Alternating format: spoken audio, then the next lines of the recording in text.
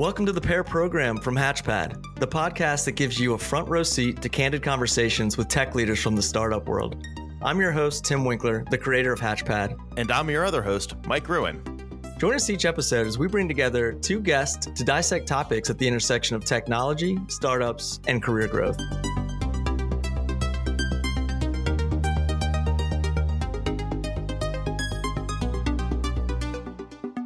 All right. Yeah, I'm looking forward to getting this story out. So we'll just kind of kick it right into it and jump right in. So Mingsheng, thank you for joining us on the Pair Program. It's great to have you here.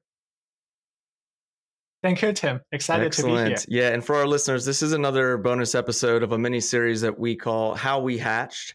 So this is a fun discussion to hear a little bit more about your unique career journey, where you kind of came from, how you arrived at this current point, and your seat today as the CEO and co-founder of Bluesky.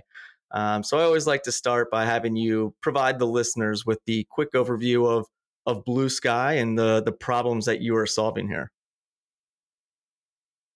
Sounds good. Thank you, Tim. So at Bluesky, we focus on making data clouds cost efficient.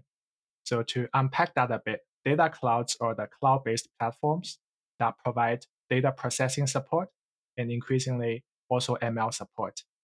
And one of the pain points for the last 5 to 10 years of the world transitioning to cloud is that people need to make sure their cost efficiency by moving the workloads to data cloud can be as high as, or ideally even higher than on-prem. And unfortunately, unlike what some of the cloud vendors have been marketing, it is not always the case. And that's a combination with the limitations of the cloud platform, as well as the best practices of how people use the clouds yet to be shaped up. And this is where companies like Bluesky come in, and we're looking to help the world finish the transition to the cloud by providing the tooling, the expertise, the recommendations to make the workloads cost efficient. So that's our mission at Bluesky. We started earlier this year, and happy to talk about our journey so far, and maybe also my personal journey prior to leading to this point. Yeah, very fascinating. I mean, obviously a space that is just, getting bigger and bigger each year, more and more data coming out. And, one of the taglines that jumped out to me on your all's website was, your Snowflake co-pilot. And so obviously with the rise of these cloud data warehouses like Snowflake, this is going to be something that, companies are going to want to adapt to just to optimize and become more efficient when they start gathering more and more of this data. So let's go back in time a little bit here and tell me a little bit more about whereabouts you grew up and how you got into the world of tech. Yeah, sure. So maybe let me just go it backwards chronologically. So before Bluesky, I spent close to 9 years at Google as an engineering lead. I was fortunate to have led multiple teams, building out some of the mission critical software components, such as the storage and querying layer underneath the $100 billion ads. That's where it was very exciting, but sometimes nerve-wracking to see every transaction going through my code and my team's code.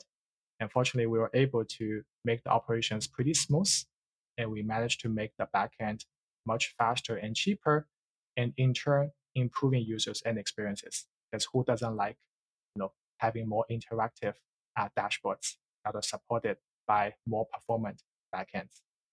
And after that, I got a chance to move to Google's AI division, Google Brain team, and was fortunate to lead a team to take the first version of TensorFlow. As many of you might know, it powers Google's internal mission-critical AI workloads, and it was built by Jeff Dean and others. Jeff was known as the engineering god at Google, and we were fortunate to step on the shoulder of the giants like Jeff, learn about the workloads, the new challenges, and we took the backend, the TensorFlow runtime to the next level. Revamped it, launched it later last year, and was able to gain really big impact by making mission-critical AI workloads like ads faster and cheaper, and in turn allowed them to reclaim the resources, the data center resources, to then invest into new business features, launch new features to improve ads quality, and improve monetization. So that's one key insight I also gained from the cost efficiency journey, where we're not only improving just the bottom line, but by helping people reclaim and use the resources in other ways to monetize, it also improves the top line. And I can go back further. Before the Google journey, I spent 5 years working on early stage enterprise database companies. That was back in Boston. So there I learned a ton. By being an engineer in early stage companies, I got exposed to not only working on engineering problem, but also being customer facing, supporting and upselling deals as a sales engineer, and also doing product marketing work, tech evangelism, like giving talks at large scale conferences like Hadapt. And that helped me build a foundation to appreciate the critical elements needed to make enterprise software successful beyond having good tech and engineering products. All of the sales, marketing, and other elements need to come together. And before that, I spent 5 years pursuing my master and PhD degree in computer science, specializing in databases. So when people say, oh, this database problem is really hard, we need a PhD to figure it out, I'm happy that at least I got that dimension covered.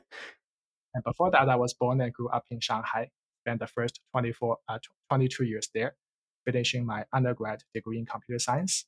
So I'm a first generation immigrant, excited to be here pursuing my American dream as an entrepreneur and really living the dream every day. That's a wonderful story.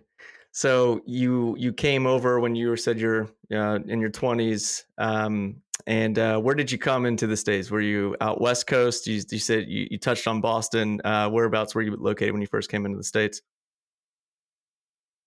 So about when I was about to finish my undergrad in Shanghai, I applied to various US grad schools, received a few offers, and was fortunate to get a very good scholarship from Cornell. And I like Cornell, not just because it's one of the Ivy League schools, very reputable, but I believe it also has the strongest computer science program. And I especially liked the database group. My advisor was Professor Johannes Gierke, a very strong scientist and also a well-rounded manager and a great leader. Currently, Johannes is a research director at Microsoft Research Redmond Lab. I'm still in good touch with Johannes, and he's actually one of our angel investors and advisors to Bluesky. So really fortunate to have met with great people, mentors like Johannes, and kind of build out my computer science and database foundation. I love to hear how these folks come back into your life, later on. This is one of the first folks that you interacted with when you came into the States, and now he's participating as an investor in your current ventures. That's fantastic. And looking at your profile, you spent a little bit of time at Microsoft as well. Yes, I visited Microsoft Research, I believe 3 summers in a row when I was a grad student. I always loved each visit. So when I got invited back, out of just continued that having more good time at work, and I loved the summer at Seattle. So I didn't really, then go and look at other places. There are other wonderful places as well, but I love the 3 summers at Microsoft. Learned a lot. Worked on cutting edge technologies like extending Microsoft SQL Server with stream processing, and that happened to also be my PhD thesis topic. And it's great to see how innovation can get landed in industry setup. And that's also one of my motivations for then getting into a startup as the first segment of my journey after graduation. Yeah, that's fascinating. The first startup that you joined with, first of all, are they still around or? Yes, the company was founded by a professor named Stonebreaker, Mike Stonebreaker, with a co-founder, CEO, Andy Palmer. And by the way, Andy is also one of our advisors at Bluesky. It's really fortunate to continue to connect with them and get their support and insights. Professor Stonebreaker has about 4 decades of foundational experiences and contributions to building out SQL databases. And because of that, he received a Turing Award known as the Nobel Prize in Computer Sciences. And I was fortunate to be able to work at one of his companies. He moved from Berkeley to MIT in the early 2000s, and he founded that company out of the MIT research Mm-hmm. group. And so that was my first segment. That company was later acquired by HP in 2011. I joined in 2008 with the anticipation out of a naive young graduate student that it will become the next Oracle, so to speak. Because I read its research paper, I still distinctly remember back in 2005. And I read follow-up work in 2007. I am a big believer its technology can leapfrog the incumbents by being 10x faster and more scalable. But little did I know, in order for a company to be successful at the scale of replacing the incumbent, there's a lot more to just having the cutting edge technology and product. So that was my 4 years learning at Vertica, where after the first 3 years, it was acquired by HP.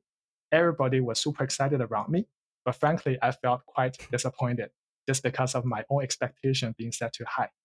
But the silver lining is then after the acquisition, I got a wonderful 1 year tour of being customer facing and going, as I mentioned earlier, working with the big Vertica customers like Syngas and others, where I deeply understood the workloads, was able to demonstrate our new product features, help solve new business problems, upsell, close deals. So that also generated a new sense of satisfaction out of my work. And that's how I learned to talk in customers' language and present complex technical ideas in a way that can get understood and appreciated. And that's the foundation I take to my day-to-day work at Bluesky in the CEO Yeah, role. it's a fascinating profile because you don't often see so many engineers that kind of border this line of product marketing, and I think that's something that through this experience and through this story, you can start to see how product marketing and how vital that becomes as a part of a business and their growth is, and really being able to relate to those customers and to get that opportunity in such a large organization like that, I think is it's a fascinating piece of the story that stands out. So you moved to Google, and I'm just curious, how did you come across the Google opportunity? Was it somebody from your past life that was over there and said, Mingsheng, you got to get over here. We're doing some really interesting things. How did you settle on Google as that next place that you wanted to spot your career? Indeed, it's funny that so tracing back to our grad student time, I went to Microsoft Seattle for internship. Some of my friends went to Bay Area, Google for internship around 2005, 2006 time, and some of them never came back. That didn't really, I didn't really dig much into it. I knew there were good places in the valley, but I'm very focused on finishing my PhD study. And in 2008, I got a very good offer from Google. And for family reason, I had to stay in the East Coast. So I was thinking about joining Google New York. But then I ran into this wonderful Vertica opportunity where out of the company's 8 engineers, everyone interviewed me, and even sales and product management inserted themselves into the loop. So the interview was super exhausting, full day, but I was very impressed. And that was one of the reasons I chose Vertica over Google at that time, naively thinking that I can always go back to Google any day. And that that prediction came true. And so back in 2013, I've been in touch with my friends who joined Google earlier on. They told me about all of the wonderful innovations, the engineering culture, and everything there. And so that was a place that I really had positive impression. And so back in 2013, an opportunity opened up. An old friend and Cornell classmate of mine, office mate of mine, helped me connect with their VP of ads, who runs the ads and database backend. So I was recruited at a pretty senior position, and I was able to leverage my past academic background as well as industry background at Vertica and Hadapt to then make direct contribution to Google's ads backend, as we mentioned earlier. I led the team to basically revamp the background, the backend for storage and querying, upgrading the storage system from row-based to columnar. And back then, I thought columnar upgrade was a piece of cake, so to speak, because I have done this, I have seen it, how it's done at Vertica. But turns out at Google's workload in terms of scale and requirements, it's very different. So there's a lot of new learning for me. And in the end, we were able to finish it, not just completing the product, but also migrating all the existing data in about 1,000 steps. So the analogy there, as people use, is flying the plane while changing the engine, one little piece at a time. And fortunately, the migration was very smooth. And this was pretty scary, even in hindsight, because changing the storage format means data might get corrupted. And if data is corrupted, then ads users will be very unhappy. And so I'm very thankful for the leadership's support and trusting our team in this piece of work. And also through the hard work and a bit of a luck, we were able to pull it off.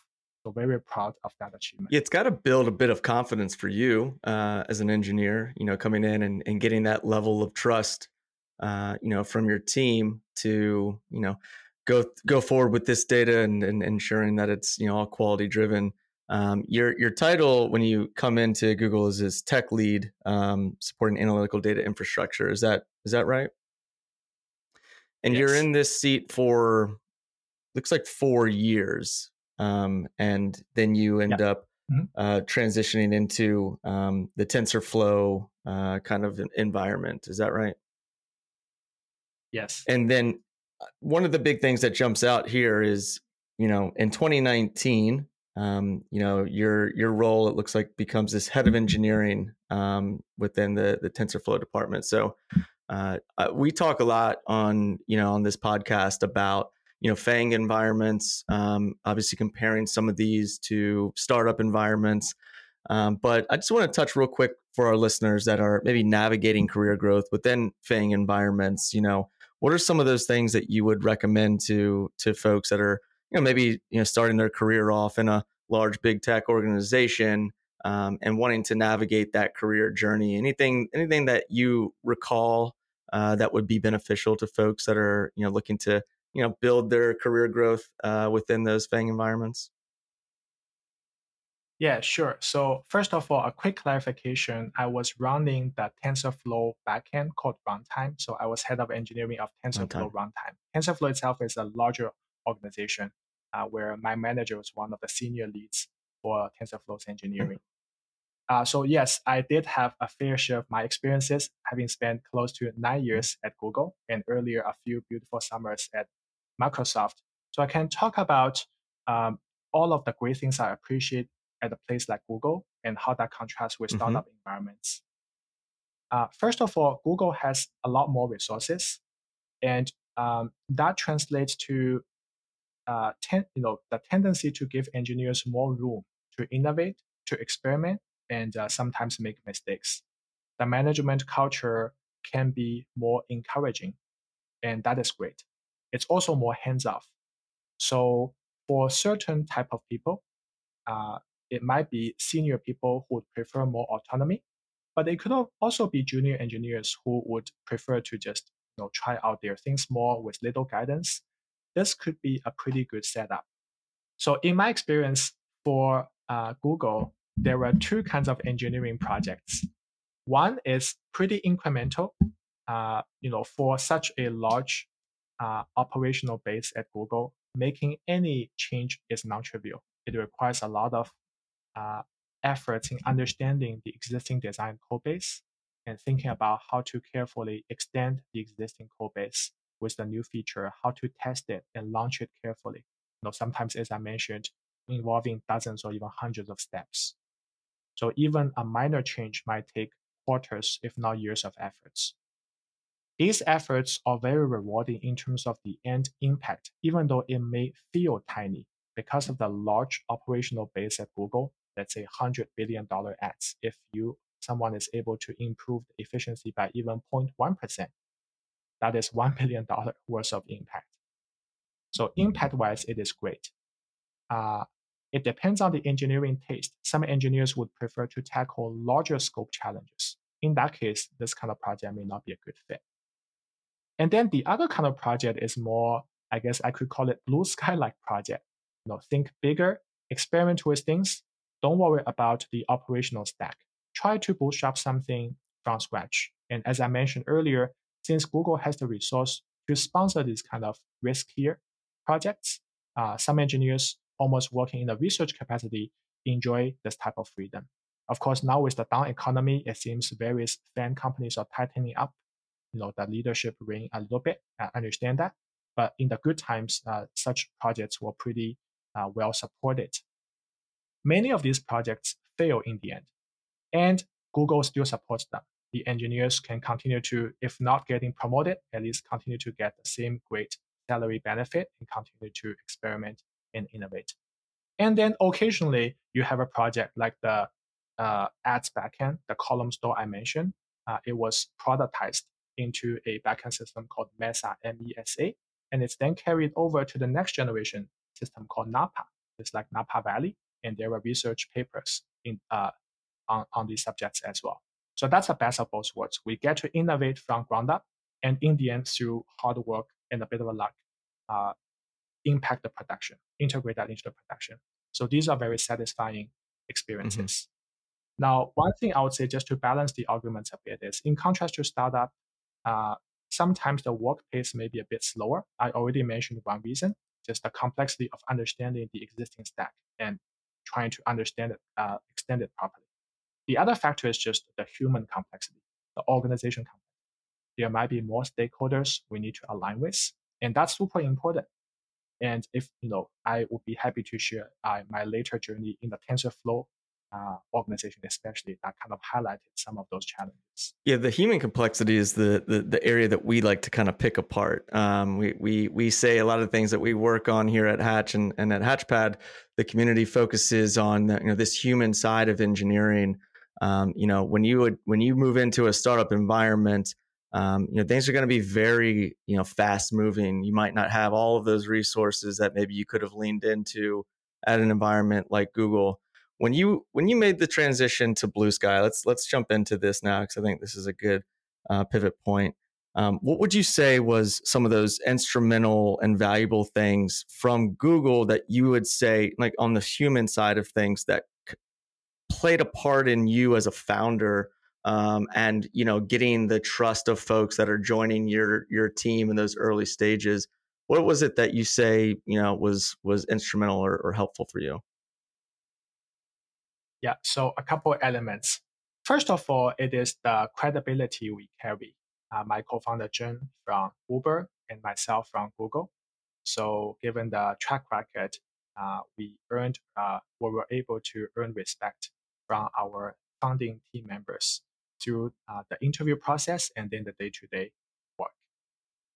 Another part is the engineering culture, the practice of, for example, thinking from first principles. So we try to learn from others' lessons, but also when it may not be aligned with our intuition, we are not afraid of digging deeper and trying to derive. Trying to derive the truth. So, for example, conventional wisdom can be, well, by moving workloads to the cloud, since the cloud vendors have a lot more expertise and they have economy at scale. Of course, the cost efficiency should be higher than running your own workloads on-prem, right? But the reality isn't that simple. With cloud, there are new challenges with how to use them efficiently.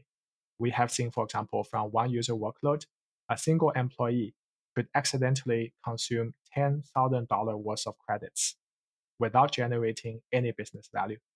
This is because all their queries actually failed, and maybe they were not aware of it. So you see these credits being burned with no value, and the head of engineering, head of data did not have visibility. So that's one of the examples where there were not sufficient best practices or guardrails installed to basically provide the proper governance. I'm sure at the same company, if an employee goes and have a business launch that exceeds a threshold, let's say $100, they need manager approval, right? But so how can they spend $10,000 of compute credits with no questions asked? So these are the kind of problems that excite us. We want to figure out both on the technical side, but also on the organization, the human side, the process side, how to improve the processes. So from first principle thinking, then there's also being curious and learning driven. And when we have learning, share with others. And there might be lessons we learned from negative experiences, and we want to carry over good culture practices from Google, like blameless postmortem. So these are the good elements we carry over to Blue Sky. Hey, startup techies. Has this podcast inspired you to explore a new startup career opportunity? Then make sure to check out myhatchpad.com/jobs to browse startups by stage, tech stack, and salary. So with Blue Sky, what is the current headcount? We have about 12 full-time members, mostly in the R&D department, product and engineering, but we also have exceptionally strong and yet small business team. And you all are, you have some seed funding, is that correct? Yes. And you're backed by Greylock. Yeah, which is led by Greylock with support from additional VCs and angel investors as well. And Greylock, obviously a very well-renowned venture firm. How many meetings did it take you before getting Greylock to invest? I'm always curious from a founder's perspective. This journey of getting investment. Talk me through that, and why do you think Greylock, decided that Blue Sky is a good investment? Great question. So let me try and speak from the Greylock perspective, but with a caveat that maybe this is a question better for our board member, our investor, Jerry Chen. Jerry is wonderful. We had a small number of meetings before having this handshake agreement, and we were fortunate. I think one of the reasons for the low overhead is we have had prior relationship with the Greylock investors, so they kind of knew the past work for a number of years. And for myself, I also got a strong intro to another Greylock investor back then, Sarah Guo. Sarah started her own fund recently, but we are still getting great support from Sarah, of course, as well as Jerry. And basically through the intro and through the past work, basically the engagement started at a pretty high level of the foundation. And you mentioned about 12 folks. Most of these folks, are engineering folks, tech folks. I noticed on LinkedIn, a lot of these folks come with the title of like founding engineer. This is something that we've done a lot of research on. It's one of the hardest positions to recruit for. What is it that you would say was helpful for you all with recruiting this first round of engineers in those early stages? And the title of founding engineer, and I know that sometimes titles can mean something different to everyone, but what would you say differentiates a founding engineer from maybe just like a senior engineer? That's a great question, Tim. So we subscribe to the culture where the company initially shouldn't have superfluous titles. When we give people unnecessary titles, it might generate more problems. So we try to minimize that. So we don't really have levels or levels that indicate the engineering seniority. This might be different from some other startups, but that's the culture we subscribe to. So at Blue Sky, we only have titles for customer-facing roles where it's useful for customers to understand the role of the individuals they work with. But then internally, we would want to just everyone work in a pretty flat way, and it's meritocracy, merit-based when we debate ideas. And so for that reason, we don't really have levels like senior versus, let's say, principal engineer. Instead, we use words that are more factual. If they joined when we are still in the founding stage, then they are founding engineer. It's just a fact. It doesn't otherwise differentiate them from the later engineers who join. And someone can be an area lead, let's say marketing lead or deployment engineering lead. And the lead is also a fact. They're currently leading that department, but otherwise we don't, at this point, provide different levels of director versus VP, etc. That type of titles. That's fascinating. Yeah, it's going to be the type of thing too as the company evolves. Thinking through, the how the org specifically. When we talk, we like to dial in on like the engineering teams or the product teams. Have you thought through, when is that level that you're needing a head of engineering or a director of engineering, and what is it that comes into play for you that sparks like this is probably the good time for this? Yeah. So our view is initially the engineering team needs to have a number of very strong individual contributors, 10x engineers, and generalists, and have a kind of culture of being scrappy in the sense, let's say when I worked at Google, before we start any large scale effort, people are basically conditioned, cultured to write large design docs because that's also part of a big way of how they get evaluating their performance. But that's not how startups operate. In the end, we prioritize on getting things work. And then along the journey, of course, we need to emit, just enough communication bits, be it in person or write a short email or Slack or whatever, to make sure we get enough alignment, support from other stakeholders. But then we don't, for the sake of writing a large design doc, we write it. So it's important to have aligned culture where we can move fast. And making correct decision initially is important, but it's even more important when we get new data, we can very quickly course correct. And so these are the traits, soft skills, the culture we seek from founding engineers. When the team That's great. scales at some point, we might need a engineering manager. But at this point, we would prefer to have a flat hierarchy because there isn't too much management challenge. People are not asking for performance review, even though we deliver that in a continuous real-time basis when we get feedback. But otherwise, we don't need the formality of having a performance review cycle, which in my experience could be consuming a lot of time and efforts. Yeah. So these are a couple It's of things. But at some point, as we scale, I'm sure we'll bring in engineering manager, director of engineering, and so on. Yeah, I think it's a great perspective. When we talk to founders in these smaller stages, you don't want to get too distracted with, the org chart at large. How is it going to evolve? But more so, let's build. Let's focus on our customers. Let's be scrappy. I think this is a term that gets tossed quite a bit, and I can super appreciate that. When building a small team over here at Hatch as well, and those first 5 to 10 folks, we were heads down. We're talking about how to generate revenue. We were really focused on our customers, and there will become that time to think bigger. Org evolves and layers and things of that nature. But right now, it sounds like you all are very heads down, and that's where you need to be.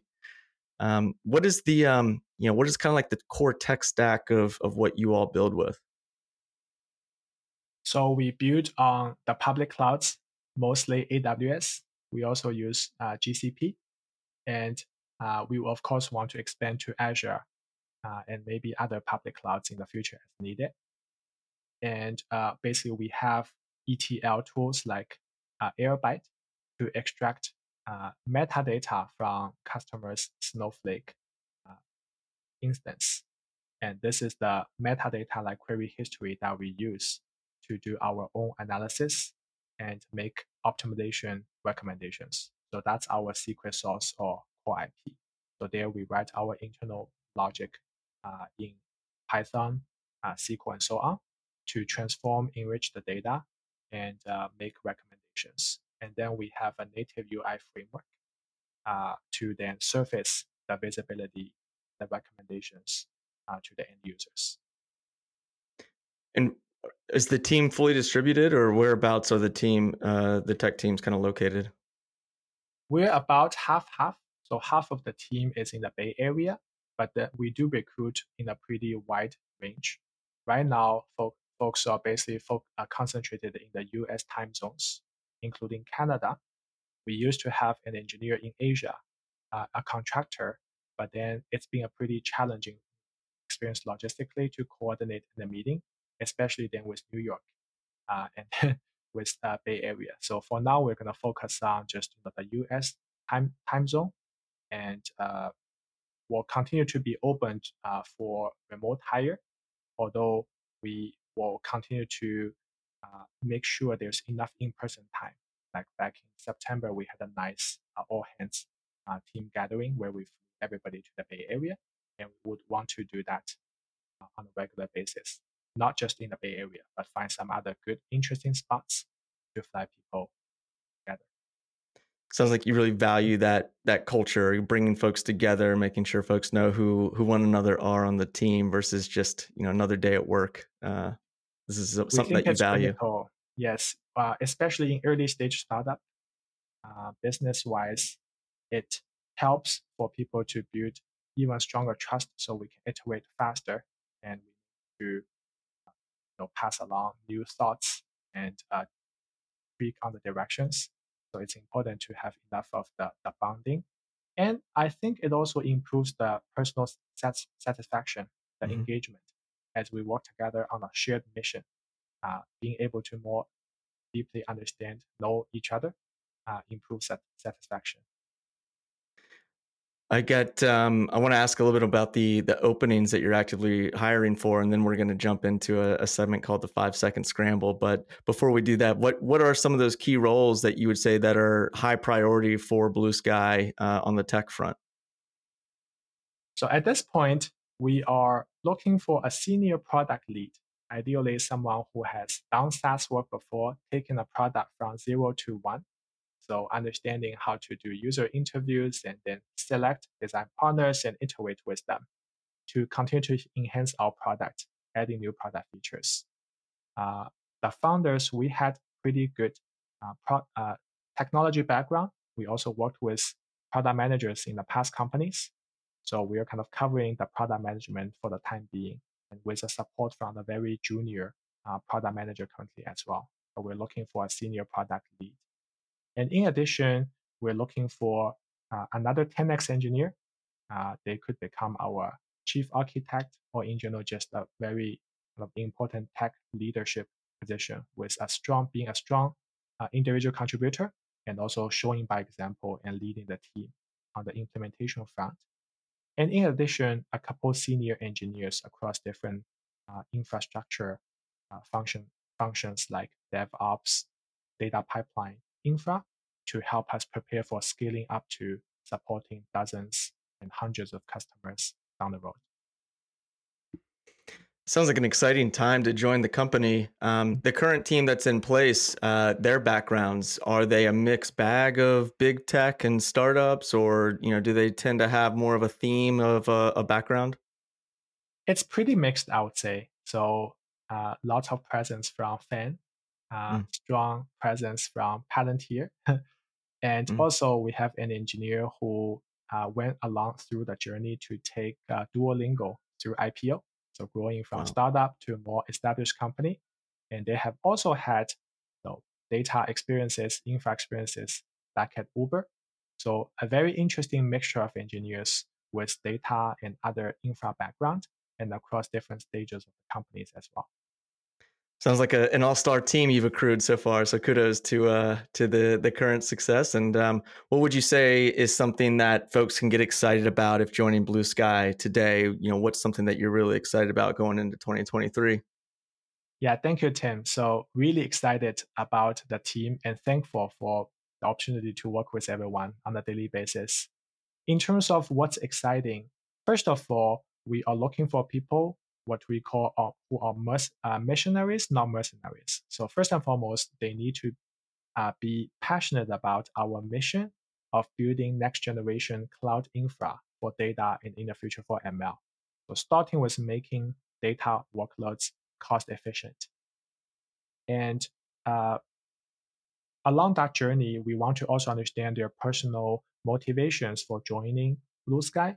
Financial reason can be a good one, but usually we think it should be the third reason, maybe the second, but not the first reason.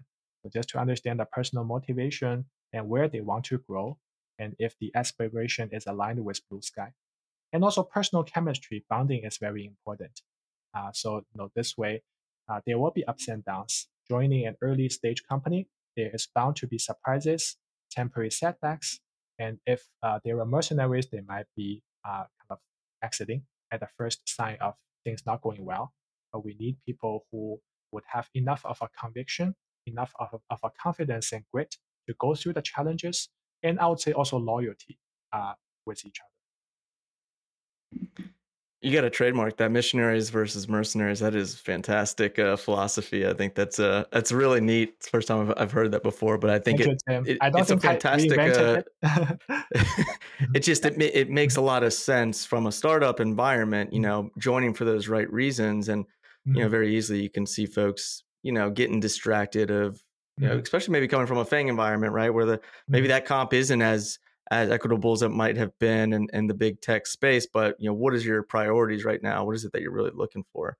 I want to close out our last few minutes here with a fun segment that we call the 5-second scramble.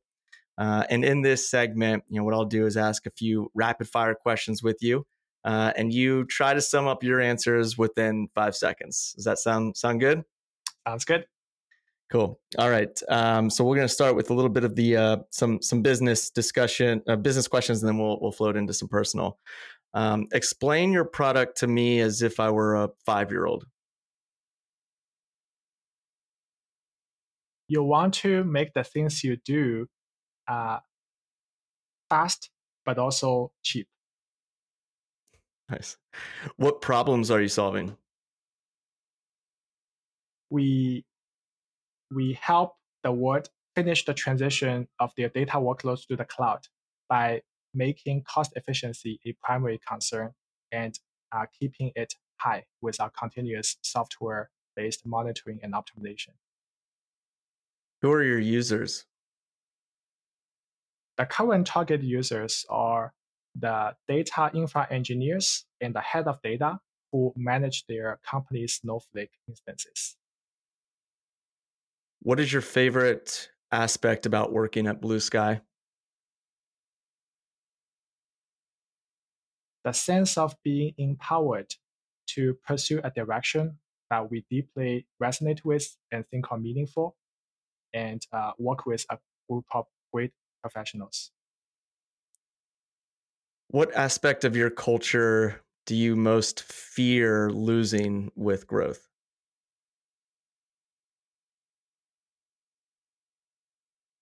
Being scrappy and being able to work in a flat way and moving fast and not having to coordinate excessively.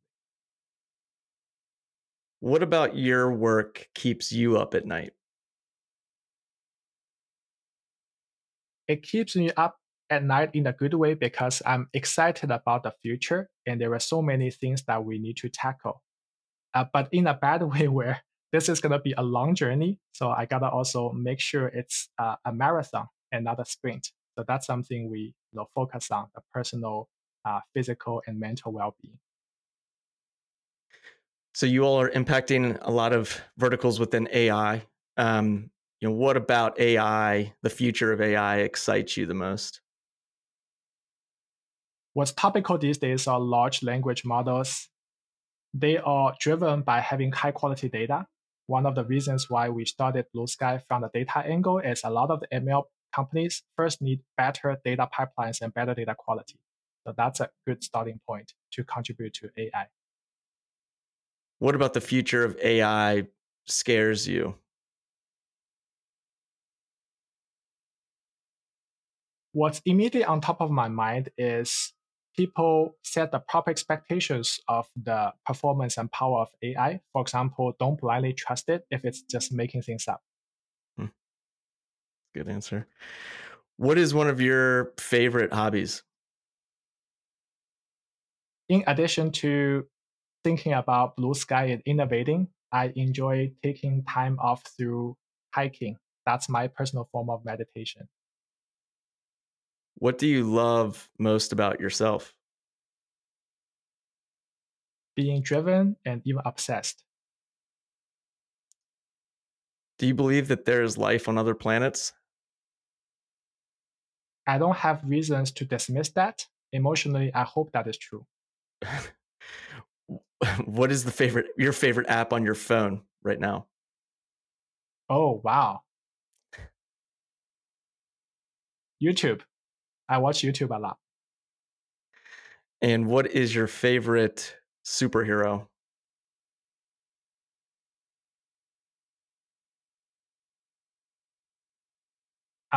Professor X sounds pretty cool. Good X-Men reference. Good stuff. Well, I think you have navigated all of those questions. And, a quick plug as well on the YouTube front. We did pick up that there is a podcast that Bluesky hosts called Above the Clouds. Do you want to quickly give a shout out as to what it's about? Yeah, thank you, Tim. So Above the Clouds is our Bluesky production, in quote, where we use some side bandwidth to interview the industry leads in the data area and also entrepreneurs, professionals to learn about their perspectives of the current challenges and the techniques in solving these challenges, like improving cost efficiency, etc. So this is our way of contributing back to the community and also helping integrate Bluesky into this larger community of the modern data stack in the cloud-based data and ML community. That's great. Yeah, it seems like there will be some crossover between our audience and yours, so we'll be sure to plug that in the show notes as well. But I just wanted to thank you for spending time with us, Mingsheng. We are excited for the future of what you all are building. We love the space, and I think it's important to have a company like Bluesky around to help facilitate the growth of other industries like AI at large. So we are rooting for you all, and thanks again for spending time with us. Thank you very much, Tim. It's really great to be here and look forward to continuing our dialogue.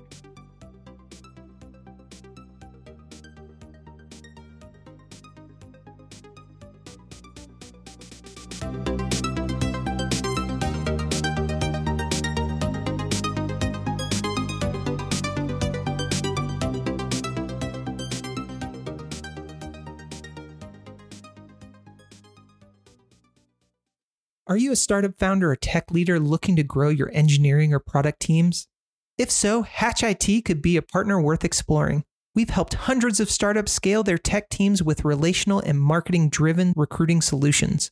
Check out hatchit.io/hire to learn more about how we can help your teams grow.